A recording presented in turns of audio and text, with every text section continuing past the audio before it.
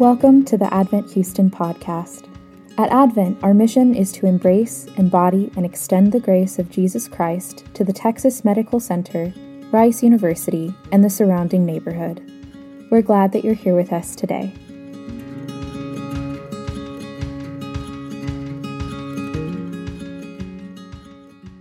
Well, good morning again. Thanks, y'all. There's a lot of things kind of going on with our worship service today, and we're all rolling with the punches, and I appreciate all of it. And so, Jane, thanks for being here. Jackie, thanks for leading us. We are beginning a new sermon series through the first few books of the first few chapters of the Bible, Genesis 1 through 11. We're calling it The Origin Story. How many of y'all have seen the superhero movies? Just, I guess, any superhero movie. Show of hands. All right. How many of you have seen specifically one of the origin story movies of those superheroes? A few? Oh, still same, all right? Right. These are important movies to help us understand, like, okay, why does Spider-Man all of a sudden able to, shoot webs out of his wrists? How and why does Batman actually seem to care so much about bats? Right? These backstories are intended to tell us why the superheroes are the way that they are. In much the same way, our study through the first 11 chapters of Genesis are intended to do the same thing. They tell us why our world is the way that it is, why we are the way that we are. And so we're going to take a bit longer, right? We're going to be looking and taking a little bit longer before I read our passage this morning, because there are a lot of assumptions that we bring when we come to Genesis chapter 1. There's different assumptions that we have about the way that we're supposed to read it, and those come to us from inside and outside the church. And if y'all will bear with me one moment, I forgot I'm supposed to also record on my phone because some of our recording hasn't been working super well. So let me pull that up. And there we go. So let's talk first about biases or assumptions that come to us from outside of the church. One of the main biases and assumptions that we have from kind of outside the community of faith is when we come to the Bible's origin, that we are somehow supposed to check our brain at the door. Right? That there's this inherent disagreement between science and faith. Right? The universe is it came about by naturalistic means, and we sort of intrinsically know that. And so anything else is nothing but a fantasy, right? That's sort of the way in which that type of logic comes to us, right? And so then in an equal and opposite reaction that comes from Christians also begin to think, well, science is trying to undermine the community of faith, and therefore I'm not going to trust aspects of science. Christians become fearful of it, and therefore non-Christians begin to see that, and they see faith and science as being incompatible with one another, almost like oil and water trying to make it together. But historically, this divide has not always been the case. Right? Historically, the community of faith has embraced science and faith together, right? Essentially, because God has created a world that is in order, there are a lot of things that we're able to know about it through observational discovery and through testing. Christians have called this general revelation, right? That God has told us generally about himself and the characteristics that he has that have created the world, right? The beauty of a snow-capped mountain tells us about his beauty. The intricacy of an eyeball tells us about his care. The glory of a nebula or the Milky Way, if you've ever had the opportunity to see that getting outside of a city like Houston, right? These tell us about his grandeur. These things tell us about who God is and about his character. Right? Science is exciting for us as Christians because it tells us about who God is and it tells us about who we are in the universe. Right? One of the quotes in our bulletin comes from Louis Pasteur. It suggests this very same thing. when he says, "The more I study nature, the more I stand amazed at the Creator." Right? He then goes on to suggest that his time in the laboratory is actually a time of worship and prayer because of how much he sees God's grandeur and beauty in it. So whether you are a Christian or whether you come here today a skeptic, unsure of what you think about Christianity, you do not have to check your brain at the door. In fact, our creative God wants you to learn about him through observing and studying his world. Right? The God of the universe shows us about himself in that way. But then he goes further. He specifically tells us as well about who he is. He tells us about himself, who we are, his world, and how it all works together in relationship. And he does so in his word through the scriptures.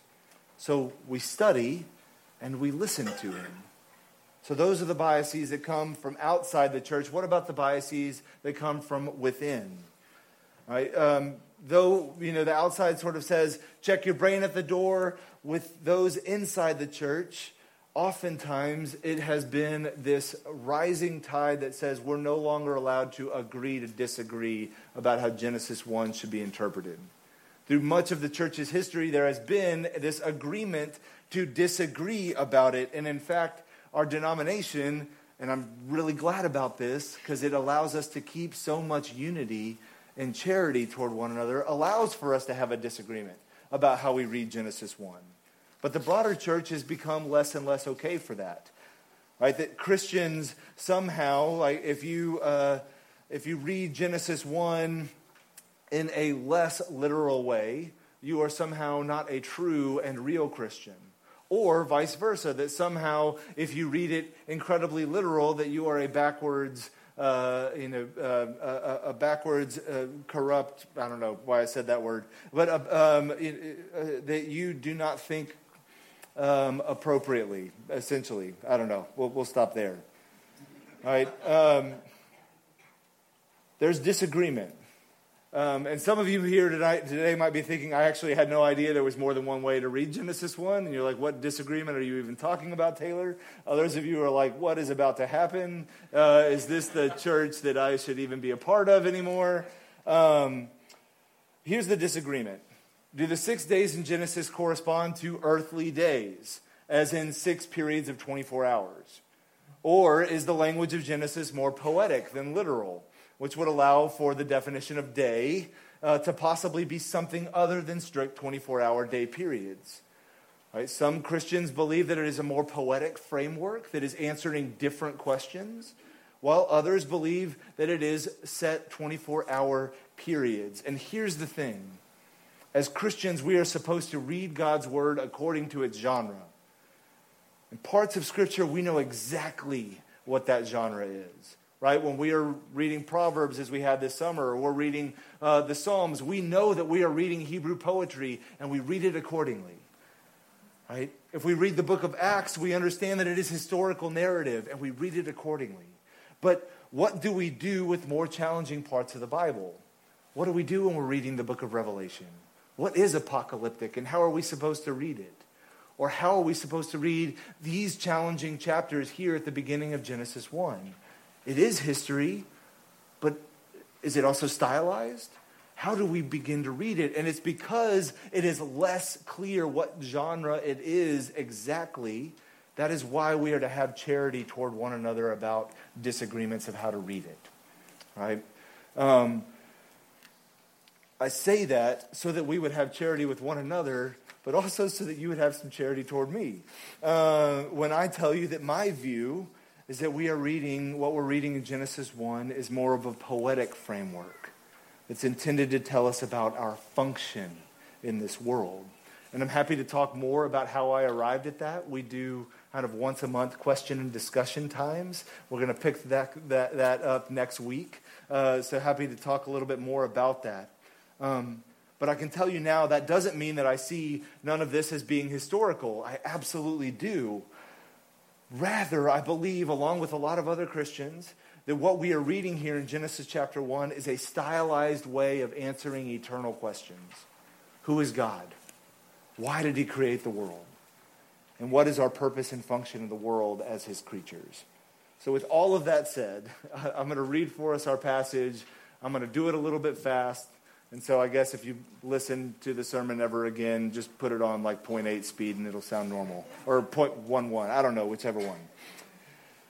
Genesis chapter 1, verses 1 through 25. If you grabbed a pew Bible, it's page 1. In the beginning, God created the heavens and the earth. The earth was without form and void, and darkness was over the face of the deep. And the Spirit of God was hovering over the face of the waters. And God said, "Let there be light," and there was light. And God saw that the light was good. And God separated the light from the darkness. God called the light day, and the darkness he called night. And there was evening and there was morning, the first day. And God said, "Let there be an expanse in the midst of the waters, and let it separate the waters from the waters." And God made the expanse and separated the waters that were under the expanse from the waters that were above the expanse. And it was so. And God called the expanse heaven. And there was evening and there was morning, the second day. And God said, "Let the waters under the heavens be gathered together into one place, and let the dry land appear." And it was so. God called the dry land earth, and the waters that were gathered together he called seas. And God saw that it was good. And God said, "Let the earth sprout vegetation, plants yielding seed, and fruit trees bearing fruit, in which is their seed, each according to its kind, on the earth." And it was so. The earth brought forth vegetation, plants yielding seed according to their own kinds, and trees bearing fruit, in which is their seed, each according to its kind. And God saw that it was good. And there was evening and there was morning, the third day. And God said, "Let there be lights in the expanse of the heavens to separate the day from the night, and let them be for signs and for seasons and for days and years, and let them be lights in the expanse of the heaven to give light upon the earth." And it was so. And God made the two great lights, the greater light to rule the day, and the lesser light to rule the night and the stars. And God set them in the expanse of the heavens to give light on earth, to rule over the day and over the night, and to separate the light from the darkness. And God saw that it was good. And there was evening and there was morning, the fourth day. And God said, "Let the waters swarm with swarms of living creatures, and let birds fly above the earth across the expanse of the heavens." So God created the great sea creatures and every living creature that moves, with which the waters swarm, according to their kinds, and every winged bird according to its kind. And God saw that it was good. And God blessed them, saying, "Be fruitful and multiply, and fill the waters and the seas, and let birds multiply on the earth." And there was evening and there was morning, the fifth day. And God said, "Let the earth bring forth living creatures according to their kinds, livestock and creeping things, and beasts of the earth according to their kinds." And it was so. And God made the beasts of the earth according to their kinds, and the livestock according to their kinds, and everything that creeps on the ground according to its kind. And God saw that it was good. This is the word of the Lord. Would you all pray with me? Father, we thank you for your word, and we pray, Father, as we meditate on it, that you would give us ears to hear and eyes to see. We pray in Christ's name. Amen. I may have used this illustration before, told y'all this story, but I used to be, when I was in college, a camp counselor at a summer camp called Alpine, which is in northern Alabama. And so we, for one of the terms, I was a counselor for the fourth graders. They were called trappers, and we got to take them on an overnight trip to these caves in southern Tennessee called Cumberland Caverns. And Cumberland Caverns is this vast, amazing set of caves, and we got to spend the night in the caves, which is unbelievably dark. But as we were going to bed one night, they were going to do a light show for us and have sort of a narrative story that goes along with it. And so they turn all the lights off. It's super dark. And all of a sudden, the narrator begins in this booming voice, right? "In the beginning, God," right? And so, okay, we're about to get a narrative storytelling of Genesis chapter 1. And all of a sudden, somewhere down the line, God's voice comes in. Well, okay, well, that's somewhat normal. But then he says, God, that is, "I'm lonely. I will create the world," or sort of something along those lines. Now, I was in college, and a bunch of the other counselors were in college, but we'd studied enough of the Bible to like turn toward the kids and be like, "Don't listen to it. It's wrong," right? Because as even Jackie reminded us, God does not create out of loneliness. God does not create out of need. God is not lonely. The beginning of our passage, the very first verse, is a subheading, right? One that tells us what is coming. It states that before all things were ever created, God was. That is the triune God, right? He is and always was, meaning he is pre-existent. He was there at the beginning, and he is the one that creates all things. And though it doesn't say it in verse 1, the rest of Scripture affirms that God's reasons for creating are the same reasons that he enters into a relationship with his creation. It's not loneliness, it's love. Love is his reason.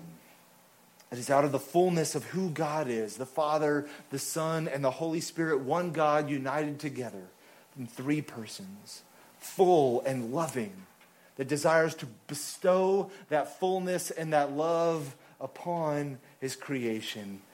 It is that motivation that brings about creation, that prompts his creation of the world. And so as we look at these next 24 verses, I want to focus on two main things. God's transcendence over creation, and then God's immanence or God's nearness with creation. So first, God's transcendence over creation.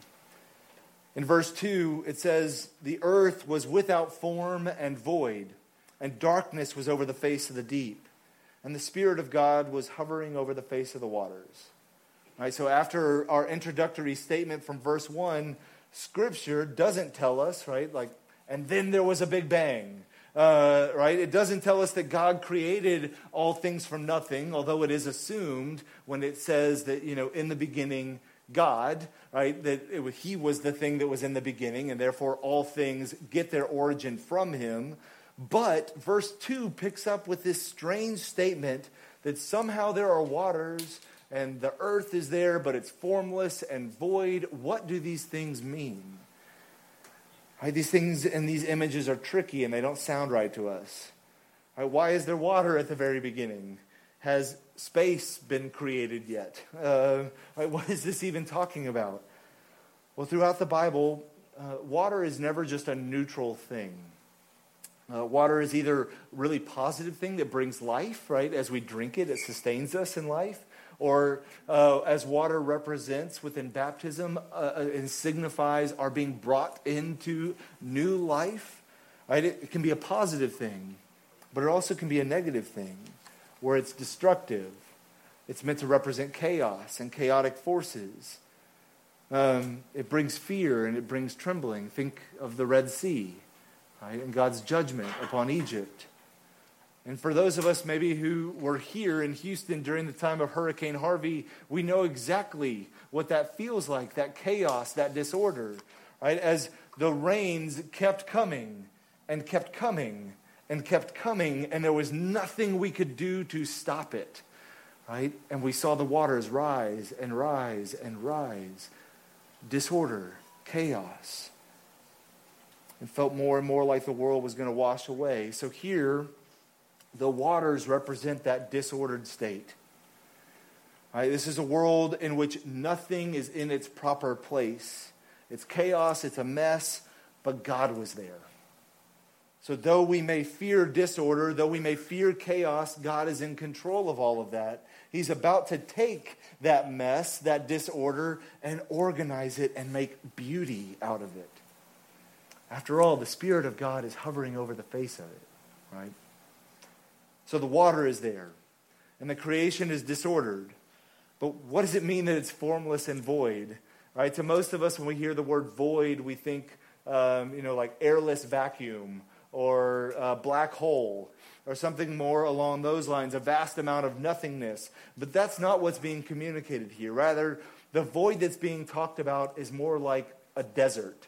Right? It's this space that has nothing living in it, nothing worth noting.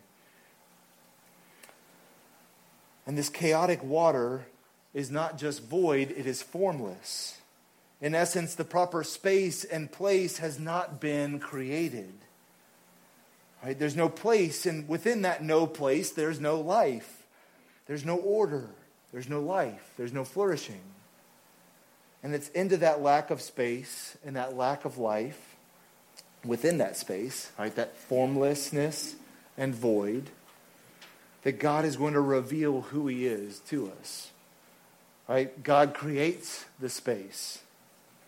In days 1 through 3, he creates light and darkness.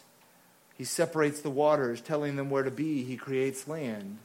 Right? Verses 1 through 3 are concerned with answering that question. It's formless. They don't have the space. And the creation listens to him. It obeys him. The space is being created, carved out, and given its purpose. So on each of the first 3 days, God is concerned with creating this place. And the next 3 days, he fills the space, the void. Right? It's on days 4 through 6 that those spaces come to life, filled with life that inhabits them. Right? Day 4, God creates the sun and the moon. And then day 5, the swimming things and the flying animals for the waters that are separated from the waters. And finally, the animals that walk and the creepy things on the ground. And ultimately, the culmination of all of creation, human beings, which we're going to talk more about next week. The mess is taking shape. It's being organized. It's being told where it's supposed to go, how to sprout to life, and how to live in relationship to the rest of creation. It's not a homogeneous plate where a buffet of food gets all mixed together, right? It's your cafeteria cart that tells you your meat goes here and your vegetable goes here. Everything has a place, and it is ordered, and it is beautiful, right? No Jell-O with your potatoes. The point here is not for us to know in exactly what order God created all things, nor is the point for us to know how long it took. Those questions have answers, but those answers are not given to us here. Rather, the language used here describes kind of a thematic order that's meant to answer a different question, one that would have concerned the original audience a little bit more. Right, the origin stories of other religions, right, the audience would have heard a lot about those other origin stories where the gods created sort of in this epic battle between good and between evil. Or the audience would have believed that certain elements of this world are disordered and chaotic, and at the whim of capricious gods, they could be struck down, right? Whether they did and offended the good God or the evil God. So the question that Genesis 1 is seeking to answer is actually more important in helping us to figure out who God is than it is helping us to figure out where the dinosaurs fit in Genesis 1. Right? It's more important than helping us to figure out where and how was a star created along with its light waves, so that when we see it 1 billion light years away, is it actually how does all that work together? Genesis 1 isn't answering those questions. The questions it's answering are more important. What is God like? Is he just another impulsive, angry deity, or is he different? And the answer to that question is crystal clear. There are no warring deities here. There is love and there is unity amongst the Trinity. There is no arbitrary punishment or uncontrolled chaos. There is order and there is beauty. And it's important to notice how that God's power over all creation is demonstrated here. All right, does he fight and struggle to separate the waters, to bring forth land and vegetation? No, it merely says, let there be light, and there was light. He merely says, let the waters, kind of under the heavens be gathered to this one particular place, and they obey it. And the waters stay there. So what is this telling us? Right, that the God of Israel is the one true God, and everything answers to him. Right, though the original audience might have heard of the different gods of maybe the Egyptians or the Hittites, right? And though the Egyptians would have believed in the God of the sun, what this is saying is that the sun obeys the commands of the one true God. And not only that, right? What a relief it would have been for the original audience to hear that you don't have to constantly worry about offending the sun god and the God of the waters and the God of the harvest, because if you offend any one of those, you might bring about a famine upon your land. No, there is one God, sufficient and powerful over all of the created order. And though there aren't many polytheists among us these days, we all fear this disordered and seemingly capricious nature of the world. Right? Though you may believe that at times, right, there are forces at work in this world, this passage is telling us those forces answer to the Lord. Right? Even like Newtonian forces. Right? He made all things and he rules over all of them. And by his word, they came into creation, and by his word, they are sustained by him. I'm no scientist. Maybe you could tell that by the all of me. But this week in our staff meeting, we looked together at this passage and sort of had a Bible study about it. And I was reminded of the second law of thermodynamics while we were talking about this. Right? And for those of y'all who didn't remember, like I didn't, the law says that the state of entropy increases over time. Right? So kind of in a closed system, all things move from order to disorder. We know that instinctively. Just, live with children. Right? Where things have their place in their order, but over time they spread out and they go their own place, their own way. So in a closed system like the universe, the second law of thermodynamics states that the universe will disorder itself. It will point to where everything actually begins to look exactly the same. A disordered chaos, almost exactly like what is being described here in Genesis 2. In essence, everything everywhere, according to this law, will look like and operate like the uniform disordered waters of the deep, described in Genesis 2. Okay, so like me, if you're not a scientist, like what does that have to do with me? What I loved about that example is that it is a super hard-pointed example of what we all believe. Right? That there is a force at work that is just going to take us in a particular direction and there's nothing any of us can do about it. Right? Whether we believe ultimately in the God of Newtonian physics, whether we believe in something called luck or fortune or astrology, or whether, like Nacho Libre's friend, you believe in science, and I believe in God, or however he says it, right? What this is telling us is that though we form apocalyptic formulations of what the future is going to look like, in all of those circumstances, those things have no real power. They are there, if they are there at all, because God has determined it, and he is the one who's in control of all of it. Whether you're fortune-telling on a grandiose stage, where it's something like the sun is just going to get bigger and bigger and bigger until it, envelops the earth, right? Sort of in that type of grandiose stage, or whether you're fortune-telling in a very minor way, where we believe, I can kind of fortune-tell about my marriage, and it just doesn't feel good. It's feeling like it's about to fall apart. In any and all of those things that God creates and he upholds. But not only that, this passage teaches us that he is near as well. He is near to his creation. And I promise this point will be much faster. Though it's repeated over and over again throughout the passage, it's easy to skip over. But we're told again and again that God speaks his benediction over creation, his good word. He speaks a blessing over it when he says, you are good. Right? And this can be hard for us to recognize because we live in a broken and a fallen world, right? Where the elements of this world are not as the way they're supposed to be. And so we're like, yeah, the snow-capped mountains are beautiful and all, but like what happens when you've been in an avalanche? All of a sudden they're not as beautiful. Or birds testify to the glory of God, but wait until you get swine flu, or not swine flu, bird flu, right? But before anything went wrong with God's creation, it was created good.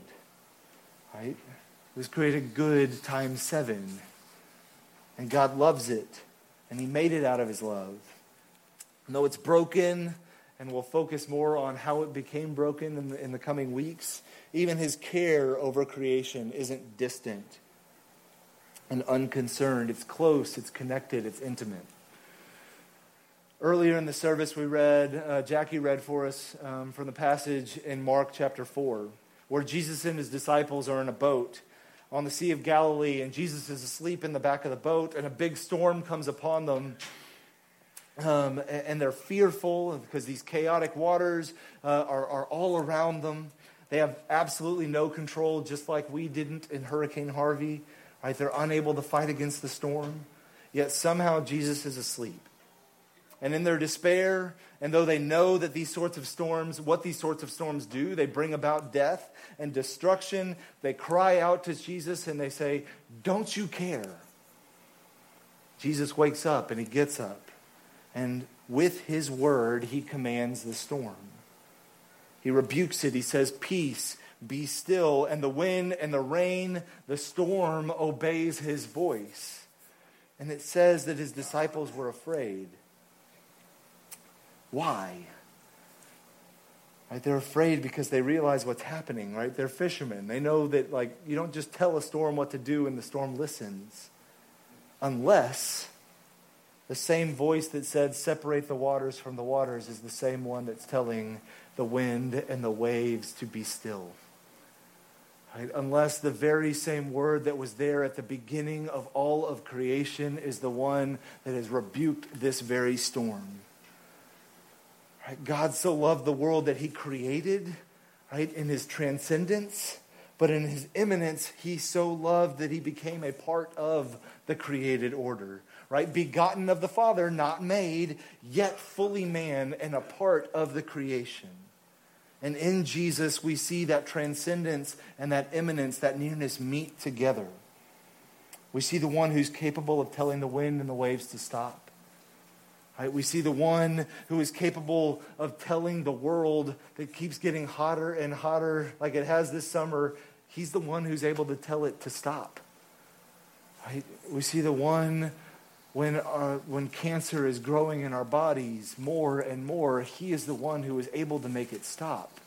And we don't know why at times he doesn't tell it to stop, but we know that he is with us and he is near us in his creation all the same until he puts it to rights in the future. And he promises that he will. We see God who is powerful over all things. And we see that same God near us, with us in his creation. He takes what's broken and he ultimately makes it right. So if you leave here with no other application, hear this, right? Genesis 1 is telling us that the same power that was at work in creating it is the same power that is at work sustaining it. Right? And not only that, the same power that said, "Milky Way, be there," right? That cares immensely about the billions and billions of stars is the same one that looks at you and says, "I love you," out of the billions and billions of people in this world. He is powerful over all of it, and he cares deeply about it. God made all things, and he ordered all of it to testify to who he is and what he is doing in the world. And he's proven to us exactly what he's like in Jesus Christ. Would y'all pray with me? Our God and Father, we thank you for your grace and mercy to us. Lord, that you are over all things and that you care deeply about your creation. Father, may we respond to you in the love that you have shown us and bestowed upon us. We love you, Lord. We pray this in Christ's name. Amen.